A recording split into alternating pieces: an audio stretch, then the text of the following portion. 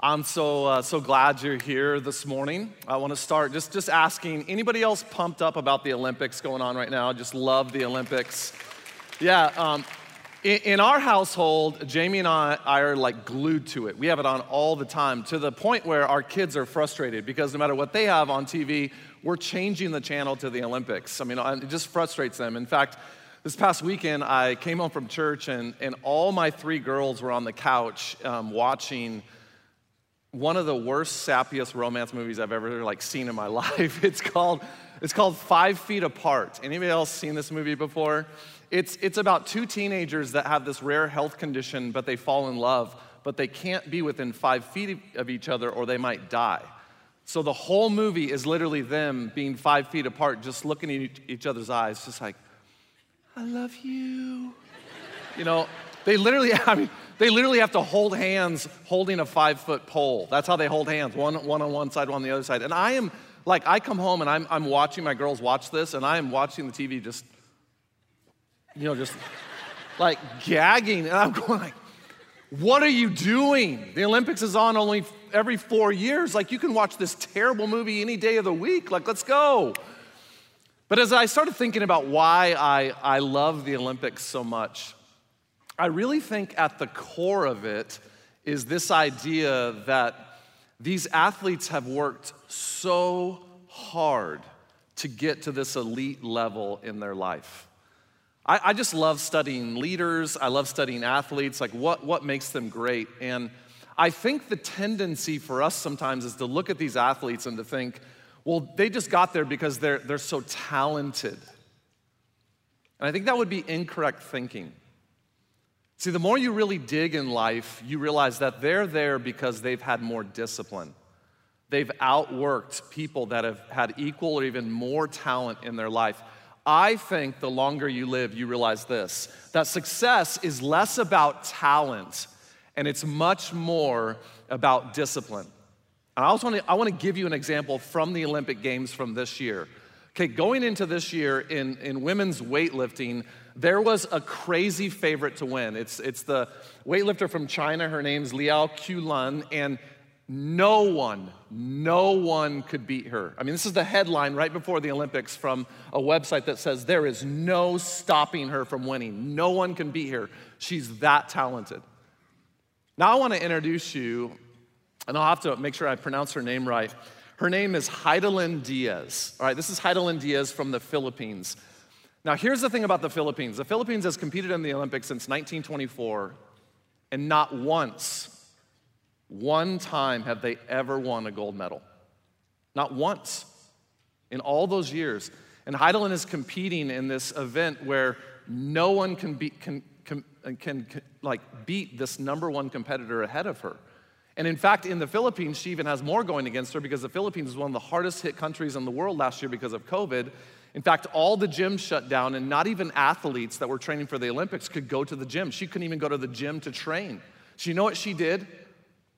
At home, she took bamboo sticks and water jugs, and she began lifting at home just so she could continue to train. She out-trained, out-disciplined all her opponents. And guess who won the gold medal this year? Heidelin Diaz won the gold medal, the first gold medal ever for the Philippines. Is that not incredible? Like, incredible to see? It was her discipline. Her discipline. See, I really believe this. Discipline trumps talent in almost every area of your life. And I really believe that's why when you read the New Testament, specifically the letters of Paul, that's why Paul uses so much Olympic athletic language to talk to us about how we need to discipline ourselves in growing our faith. Literally, it is littered throughout Scripture. Paul uses Olympic language. And the reason he uses Olympic language is because during the New Testament, everyone in the New Testament times would have been familiar with the Olympics. The Olympics was played in Olympia, Greece during these times, and everybody knew about it. But during these times, there wasn't just one set of Olympic Games played every 4 years. There was actually another set of Olympic Games that was almost just as popular as the games played in Olympia, and they were called the Isthmian Games. Now, the Isthmian Games were played the year before and after the Olympic Games in Olympia, Greece. They were crazy popular all across the region, and interestingly enough, they were played in an arena in the city of Corinth, which is the exact same city that Paul visited and started a church in and wrote to in 1st and 2nd, can you guess? Corinthians, right? So when you read the book of Corinthians in the Bible, 1st and 2nd Corinthians, that is written to a group of people, a real group of people at a real city that had an Olympic set of games every few years. And so Paul's gonna take the Olympics and he's gonna talk about that, about how we need to be more disciplined in our faith if we really wanna strive and thrive in our faith and in life. So just listen to the words Paul uses because it's the exact same words I think he'd speak to us today. He says this in 1 Corinthians 9:24. Don't you realize that in a race, he's talking about the Olympics that were played there in Corinth, everyone runs, but only one person gets the prize. And it's kind of like, well, duh, Paul. I mean, we all get that. We see the Olympic Games. And because this is the Bible, what we kind of assume, because some of us assume the Bible's kind of soft, we assume that what Paul's gonna say next in the race is what some of your mom told you growing up, right? Like, honey, when you're going to compete in athletics or a race, like, do your best, but don't worry about winning and losing. Like, it's not a big deal. You just do your best. Everybody gets a trophy. Like, some of us, we read the Bible, we think that's kind of what the Bible's gonna say. Paul doesn't say that. Listen to what he says. If you're gonna run a race, watch this. Run to win. Now, I love that. I love that as a competitor because I'm like, well, yeah, I mean, if you're gonna run a race, why would you run not to win? But what I love about this language is Paul's not talking about a race. He's not talking about athletics. He's talking about our faith. He's saying if you're gonna be a follower of Jesus, the way you live out your faith, this Christian walk of life, in every area of life, whether it's your marriage or your singleness, or in your school, with your friendships, in your community, how you love people around you, how you reach out to people that don't know Jesus, in your walk, you run to win. You run to win. It's almost as if Paul is telling us, if Christianity was an Olympic sport, he's asking, where would you be? Would you be online? Would you be in the stands just kind of observing? Or would you be in the race, in the game, running to win? I hope you want that. You want to run to win. And we would say, well, Paul, what do I have to do in my faith to really thrive in every area of my life? How can I run to win? And Paul tells us in the very next verse, he says, run to win. And then he says this, all athletes, he goes back to the Olympics again, all athletes are what? Say it out loud. They're disciplined. This is the point. You can't win in life without some discipline in your life. All athletes are disciplined in their training. They do it to win a prize that will fade away. A gold medal at the end of your life will not matter in an Olympic or athletic sport. But what do we do in our faith? We do it for an eternal prize. There's eternal significance in our discipline in our life. And what we're gonna learn to do in this series, Shadowboxing, is we're gonna learn to be disciplined. Learn how to run the race in your faith to win. And you might say this, you might say, well, how did you come up with the word shadowboxing? I mean, what's that all about? It's what Paul says in the very next verse, verse 26. Watch this. He says, I run with purpose in every single step. Watch what he says next. I am not just shadowboxing. Now, I love that because the idea in this Greek word Paul used for shadowboxing, here's what the word actually means. Shadowboxing is the idea of being complacent and aimless in your faith. In other words, you're not in the ring anymore. You're on the sidelines, complacent, being aimless, swinging at nothing. Now, when I read that, when I was studying this passage of Scripture, getting ready for this series, especially last year as we were looking at this, I read this, and I'm just gonna be personal. I'll be transparent. I got convicted myself. I thought, you know what? I wonder if I've become complacent in my faith. And here's why I thought that, and I just wonder if anyone here can relate. This past year was so incredibly hard and difficult on so many of us. Just in a moment of maybe honesty, I'd ask everyone to play along. If you're tired here today from just kind of everything that happened last year, you just say, I'm tired. Would you raise your hand? I'm raising mine. Like, anybody else tired out there? You're just exhausted. Anybody else worn out from all the division and issues and things you see around you? Anybody in the midst of all that exhaustion feel like, you know what, I think I'm just kind of going through the motions in life? Have you become complacent?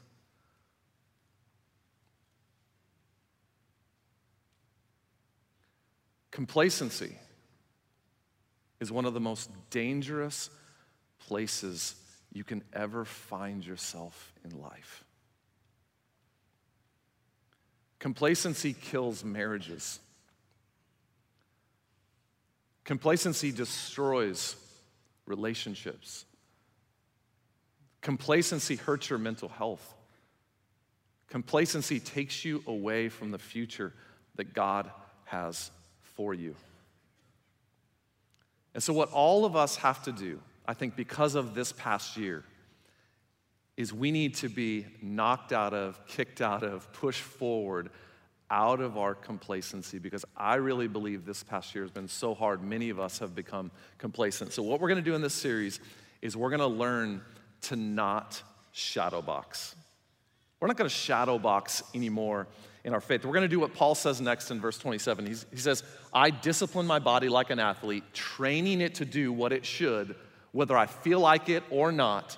Otherwise, I feel that my preaching to others, I myself might become disqualified. And we can become disqualified in many areas of our life if we don't learn to stop shadowboxing as well. And as we kick off this series today, I'm just gonna talk to you about one foundational place I think many of us have started to shadowbox in our faith. And that is in the area of our commitment to regularly attending church, what we're doing right here every single weekend. Are you shadowboxing? Now listen, what I know is this. One of the places, maybe the single place that Satan has utilized this past year to get us to shadowbox is he's gotten many of us out of the rhythm of regularly attending the gathering of the church, the ecclesia, what we're doing right now. He's just got us out of the habit of regularly doing it. And I almost think in maybe his grand scheme and plan, maybe that was his grand plan from this past year, was to try to get you out of the habit of regularly being here. And I think what Satan does is he whispers in our ear, I think 4 different excuses that allow us or compel us to start shadowboxing in our faith when it comes to regular church attendance. And I'm gonna just talk about those 4 excuses today. If you're taking notes today, here's excuse number 1, I think Satan whispers. Well, you know, I don't have to go to church to be a Christian. You ever said this before to yourself, or maybe heard someone say this? Well, I don't have to go to church to be a Christian. And I want you to know, listen, in one sense, this is absolutely correct. It's a very true statement. You need to know that you are saved by faith alone, through Christ alone, period. Period. Even Ephesians tells us this in Ephesians chapter 2, 8, and 9, for it says, it's by grace that you've been saved through faith, and this is not from yourselves. It's a gift from God, not by works. You don't do anything to earn God's salvation ever. It is a free gift. So you don't have to go to church to be a Christian. It's true in one sense, but let's look at it biblically from another sense. I wonder how many of you here want to be married someday, or you're married right now. And think about a marriage. What would you say if your spouse came home tomorrow and said, you know what I've decided? I don't have to come home anymore to be married to you.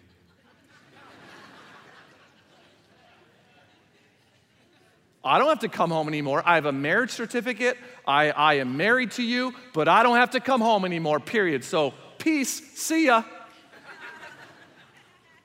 I heard one pastor put it this way: you don't have to come home to be married, but you stay away long enough and your relationship will crumble to pieces.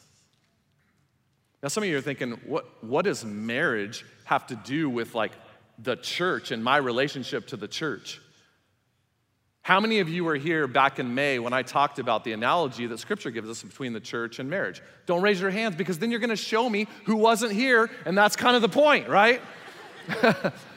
In Scripture, one of the most powerful analogies we are given to understand the church and our relationship to the church is a marriage. It's all throughout Scripture. Let me just show you from Ephesians chapter 5, verse 31 and 32. It says, as the Scripture says, a man leaves his father and mother and is joined to his wife. He's talking about marriage, and the two become one. And then watch what Paul says next. He says, this is a great mystery. It's something you have to think and process about really deeply, because watch what he says next. He says, this is an illustration. Marriage is an illustration of the way Christ and the church are one. Marriage is this really, really powerful analogy that we're given.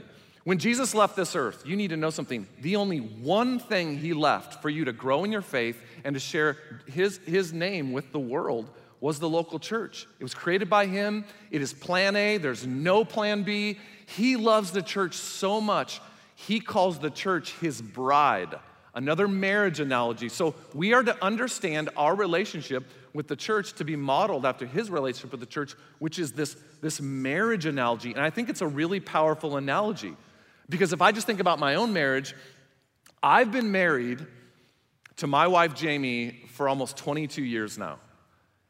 And I love my wife. But I could not imagine what would happen to my marriage if tomorrow I told Jamie, you know what? I'm not gonna really come home every week anymore. It would crumble and fall apart. And the same thing happens to your life when you decide you don't really need the local church. You can just kind of stay away. Your faith starts to crumble and fall apart because you've lost the discipline that we're told we need in Scripture. What if Satan's grand plan, what if his grand plan, his one thing he wanted to do in your life from the hard past year was just to get you out of the rhythm of being here at church? What if that was his one goal? And if he succeeds, your faith will fall apart and your life will start falling apart. See, please hear me. Come on. You don't have to go to church to be a Christian. You don't. But you cannot thrive as a Christian without the church. You can't, period. I mean, look at it this way. The goal of being a Christian isn't to get baptized, check a box, and get your get out of hell free card. Like, that's not the goal of being a Christian. What's the goal of being a Christian? The goal of being a Christian in the Christian life is to become more like Jesus. That's the goal, so you can thrive in every area of your life. So here's the question, right? Here's the question. If we are to be like Jesus, did Jesus attend a local church, his local church of his time, every single week? Did he do it? Let's just look at Scripture. That's the answer. Luke 4:16, when he came, that's Jesus, to the village of Nazareth, this is just a part of his life, his boyhood home, he went what? As usual, consistently, every single week, he went as usual to the synagogue on the Sabbath and stood there to read the Scriptures. Jesus went to the church, the synagogue, his church of his day, every single week of his life. And if we are to be like Jesus, we have to worship like Jesus. Okay? That's excuse number one. Now here's what some of you are thinking. Well, I know. I'm gonna be there every week. I've just decided that it's easier for me to attend online to kind of do church on my own. I mean, I love to wake up, make a cup of coffee. I even have a specific scone that I get, and while you're preaching, I dip it in the coffee. I take a bite. It's just so comfortable. I mean, I've heard people say, I just love being home and kind of just doing it on my own. And listen, I love that we have an online experience. We're not gonna stop our online experience. For some of you here today, your very first experience with CCV was kind of checking us out online. You got to check us out from afar, see if there's any wacky people there. You know, you got to kind of peer through the screen door before you came through our front door, and I love that. It's a great tool for that. Some of you are online right now checking us out for the first time, and man, I love that, seriously. And I hope someday you feel comfortable enough to come here because we think you belong here, and you'll find people just like you, more like you than you can ever imagine. For some of you, when you travel, you're out of town, I love that you can stay connected to the local church when you're out of town. It's an amazing tool, but remember, the analogy for us to come back to is the analogy of marriage. Let's think about a marriage again. Would a marriage or any relationship thrive if it existed primarily online? If I told my wife, hey babe, I think it'd be better if I didn't come home anymore, but let me just FaceTime you every once in a while.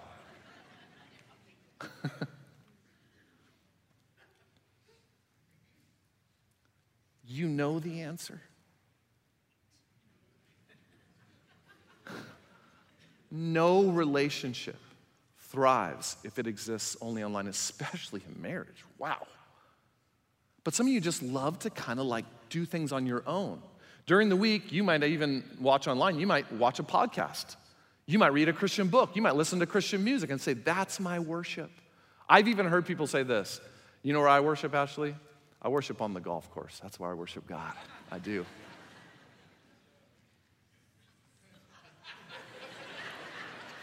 I've seen some of your golf swings. That's not worship, all right? That's not worship at all right? And some of you are like, well, yeah, but I use God's name on the golf course too. That's not worship, okay? All right.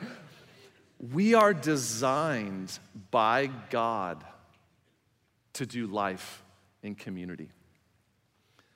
And if you think just consuming content on your own is going to allow you to grow in your faith, you're shadowboxing. You're fooling yourself. God did not design you to be a consumer.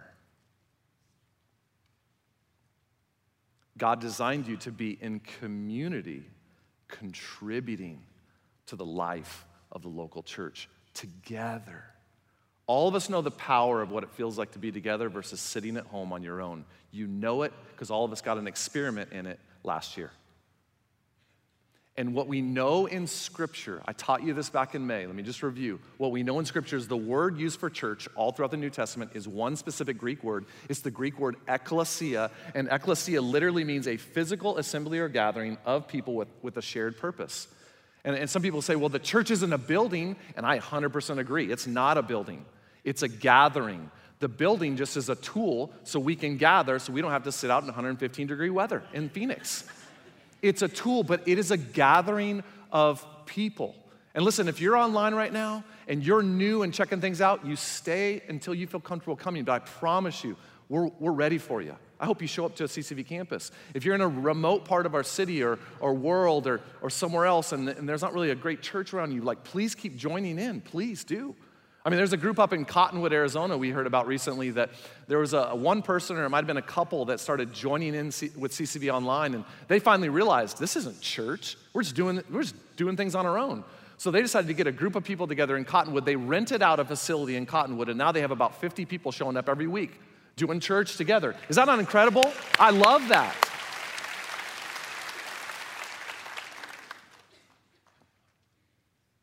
But for those of you that are near a CCV campus, you have no excuse for being here every single weekend that you are in town. So for some of you, let me just say this. It's time to get out of your PJs, get on your big boy pants, and let's come to church, all right? I'm challenging you to come to church. And listen, I'm not saying that to guilt anybody. I'm saying that because as your pastor, I want what's best for you. I want what's best for you. And what's best for you is being a part of a gathering. And for those of you that we worshiped online for a while during COVID and you came back, there were tears when people came back. Why were there tears when we gathered together? Because there's power in community. There's power when we're together. It's how God designed it, all right? So that's for some of you. Here's excuse number 3. This is going to hit home. I want to be there every week, but the kids have activities and sports, and we just don't have time. Let me just talk to parents for just a moment, and please hear my heart on this. We have 3 kids. All of our kids have played sports. When I grew up, all through high school, I played 3 varsity sports in high school. I went on to college on an athletic scholarship. I understand the demands and the schedule stuff with sports. I get it. But Proverbs has some advice for us parents, and we would be better listening to the advice of Scripture than the advice of culture.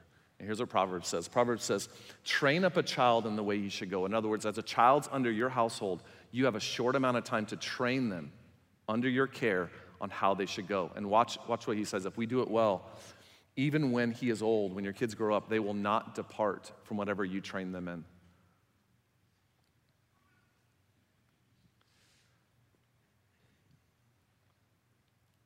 Parents, one day your kids will leave your house. And they'll get married, and they'll have kids of their own, and they'll deal with all the demands of this world and culture and their workplace. I want to tell you what will not train them to thrive in their marriage, as a parent, and in the workplace. How well they can hit a baseball, how many tournaments they won in a sport, and if they ever got a college scholarship. What will train them to become the man or woman that you want them to be is how connected they are to Jesus. And that's why I would challenge you to never, ever allow a sport or an activity to get in the way of your kids being connected and a part of the local church. I've been married, I told you, for almost 22 years, and I was an athlete. And here I am, grown up.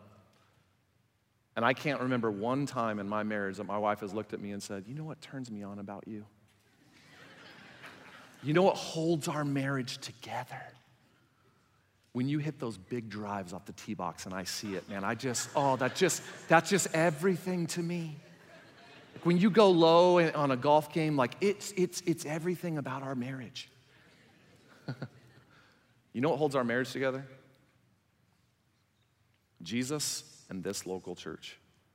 That's what holds our marriage together. And parents, if you miss church because of a kid's activity, do you know what you're training them in? You're training them that there is a sport that's more important than Jesus. That's what you're training them in. I promise you. In fact, what you're also training them in when you miss church for a sport is you're actually training them that they are the center of the universe, and you base your whole schedule around them. And you know what most kids need to be trained in these days?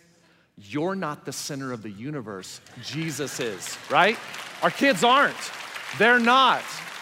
So hey, I'm not knocking sports. I'm the biggest fan of getting your kids in sports. There's great life lessons. Get them in sports. We have a whole ministry here at church called STARS, which is a sports ministry that's designed to teach your kids not only life lessons, but faith lessons. And we design STARS to where you can participate in STARS, but not take away from church. That's how we design the whole program. So listen, I'm not against sports. I'm just saying don't ever let it come in competition with what you really want to train your kids in to thrive in life, which is to be centered on Jesus. And I know this because, listen, this is a picture of me growing up at my little teeny 100-person country church in Wilcox, Arizona. This is me right here. I really thought my outfit choice this day was really good. You never go wrong with a sweater vest. Still wondering why I didn't have more dates at this age, more ladies coming along. But this is my mom and dad. We had 4 siblings, my grandma. My dad was a teacher in our local high school, and he coached football and golf, the varsity football and golf teams. We were busy like crazy.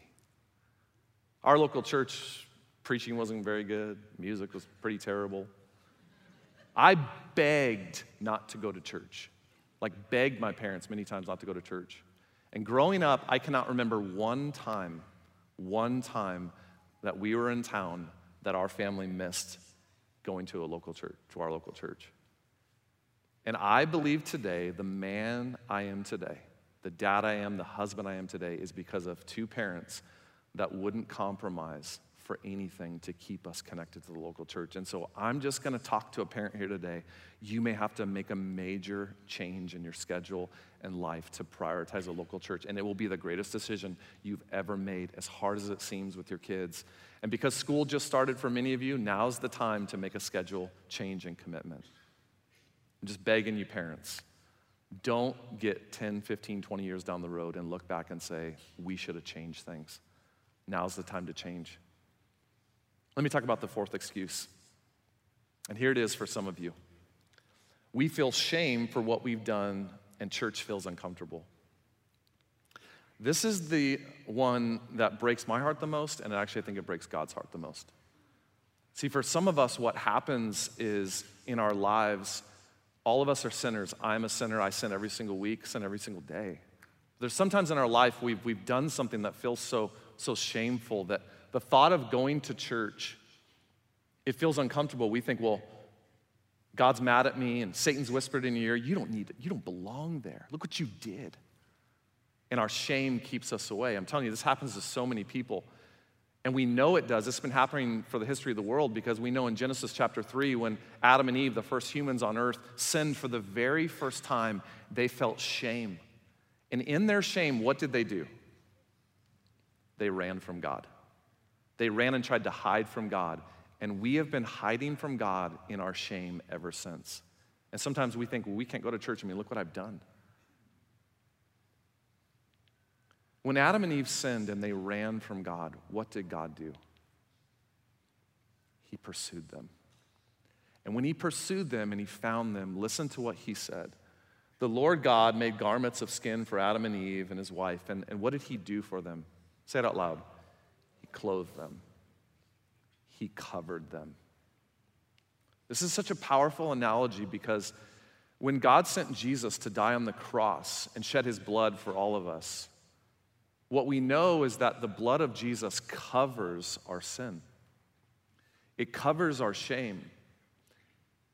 And that is why you should never, ever let your shame keep you away from God. God wants you to bring your shame so he can cover it with the blood of Jesus. It's actually why we take communion every week here at CCV, as a reminder of what Jesus has done for us. We take a little piece of bread and a cup of juice to remind us that no matter what we've done, because all of us have messed up, we bring our shame to God and he covers it. And Satan uses shame as one of his number one tools to pull you away from God. So when you feel shame, the last place you should be is at home or away from church. You need to be here to be reminded of who God is, how much he loves you in the midst of anything you've ever done.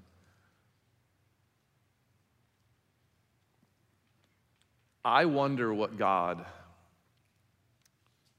is speaking in your life today. I wonder if one of those excuses you've fallen prey to and you would just say very honestly today, I've become complacent in my faith. I've lost discipline. It's because I'm exhausted and I've got in some bad habits. And I believe God has you here today to say it's time to stop shadowboxing in your faith. And it's time to take this very simple commitment of being here every single week very seriously. And so I want to ask you to make one of 4 commitments today because the first one, some of you would say, well, I am here every week. I'm here every week. And I would tell you, you stay consistent and don't become complacent because complacency is the enemy of growth. And it's easy to become complacent. I promise you, it's easy to become complacent. So you stand strong if that's you here today. And you re-up your commitment to being here with your family. For some of you that know you haven't been consistent, I want to ask you to make a commitment that when you're in town, that you will be here every single week, no excuses. No excuses. You just make that commitment and make a commitment with someone else or with someone else is here with you and say, we're going to be here every week. For some of you that have been online, you need to move from online to in person so that God can start transforming your life to a greater degree, really. When you're here, do it. And for those of you that know shame has kept you away and you're sitting here today, you know it, you need to tell yourself over and over again this phrase, I belong here. I belong here. God wants me here. I belong here, and no matter what I've done. I want to give you some time during communion today to just, in a time with God, just make whatever commitment you need to make here with God today. Communion is where we remember what God did for us. But before we take communion, and I'm going to give you space to do it, before we take communion, I want you to hear the real life story of a man and woman who realized they were shadowboxing in their faith and decided to make the commitment to be here every single week and watch what God did in their life. Watch this.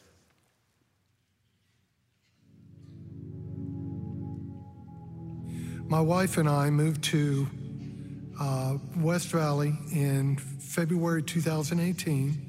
I moved in on a Wednesday, and by Saturday, my wife attended her first service at CCV. He was very anti-church and anti-Christian and very don't put any Christian music on, and I don't want to hear your story about the Bible, and there's just so many hypocrites out there, and I don't want to have anything to do with any of that. I grew up in the church, and I always wanted a husband that would attend with me, one who would say, everyone get in the car, come on kiddos, let's get in the car, let's go. I wanted someone who would pray with me and for me. For the next year, I worked Friday, Saturday, Sunday, Monday, 12-hour days, and I always had an excuse not to attend. Shortly after that, I quit my job, and the first thing she said was, we're going to church, and I had no excuse. So when I walked in, I was a little bit hesitant and uncomfortable, like the first time attending a gym. I was real defensive, and I was hypervigilant, trying to take everything in. And all I kept saying in my mind, well, it's only 1 hour, it's only 1 hour, it's only 1 hour. 7 months later, I attended again, and people that my wife had introduced me to the first time remembered who I was and were thankful that I was there again. Because those people were so open and receiving, I relaxed and wanted to attend a little more. By the third or fourth time I attended, I realized that these are my people. These are people just like me, going through the same problems I'm going through, have the same goals and ambitions for their family as me. This was 2019, and it opened me up to attend more until COVID hit.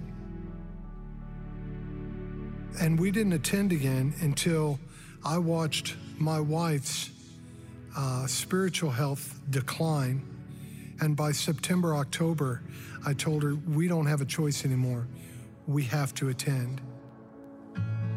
So the third week of October of 2020, we sat down for our first service in 7 months.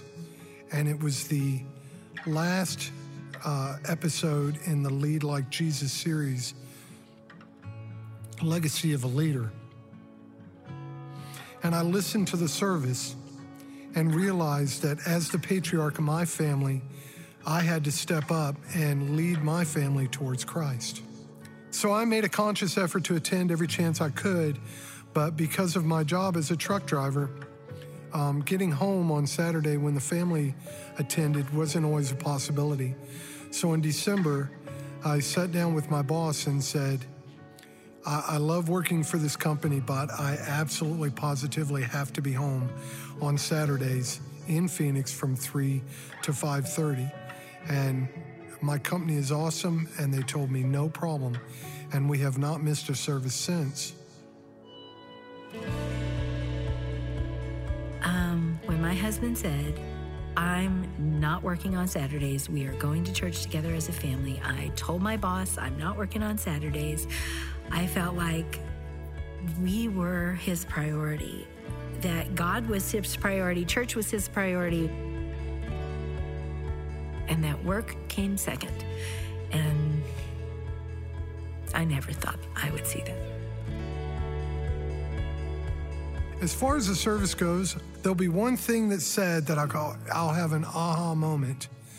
And one of the biggest aha moments I had, which spoke about my upbringing, was when Ashley said, "This is a hospital, not a country club."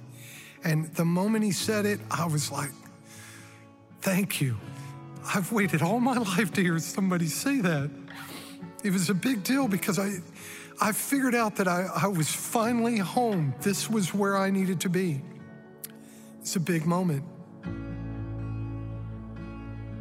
I had been praying for my husband for 17 years, and then I was just ready to give up. I didn't think it was going to happen. He was very resistant.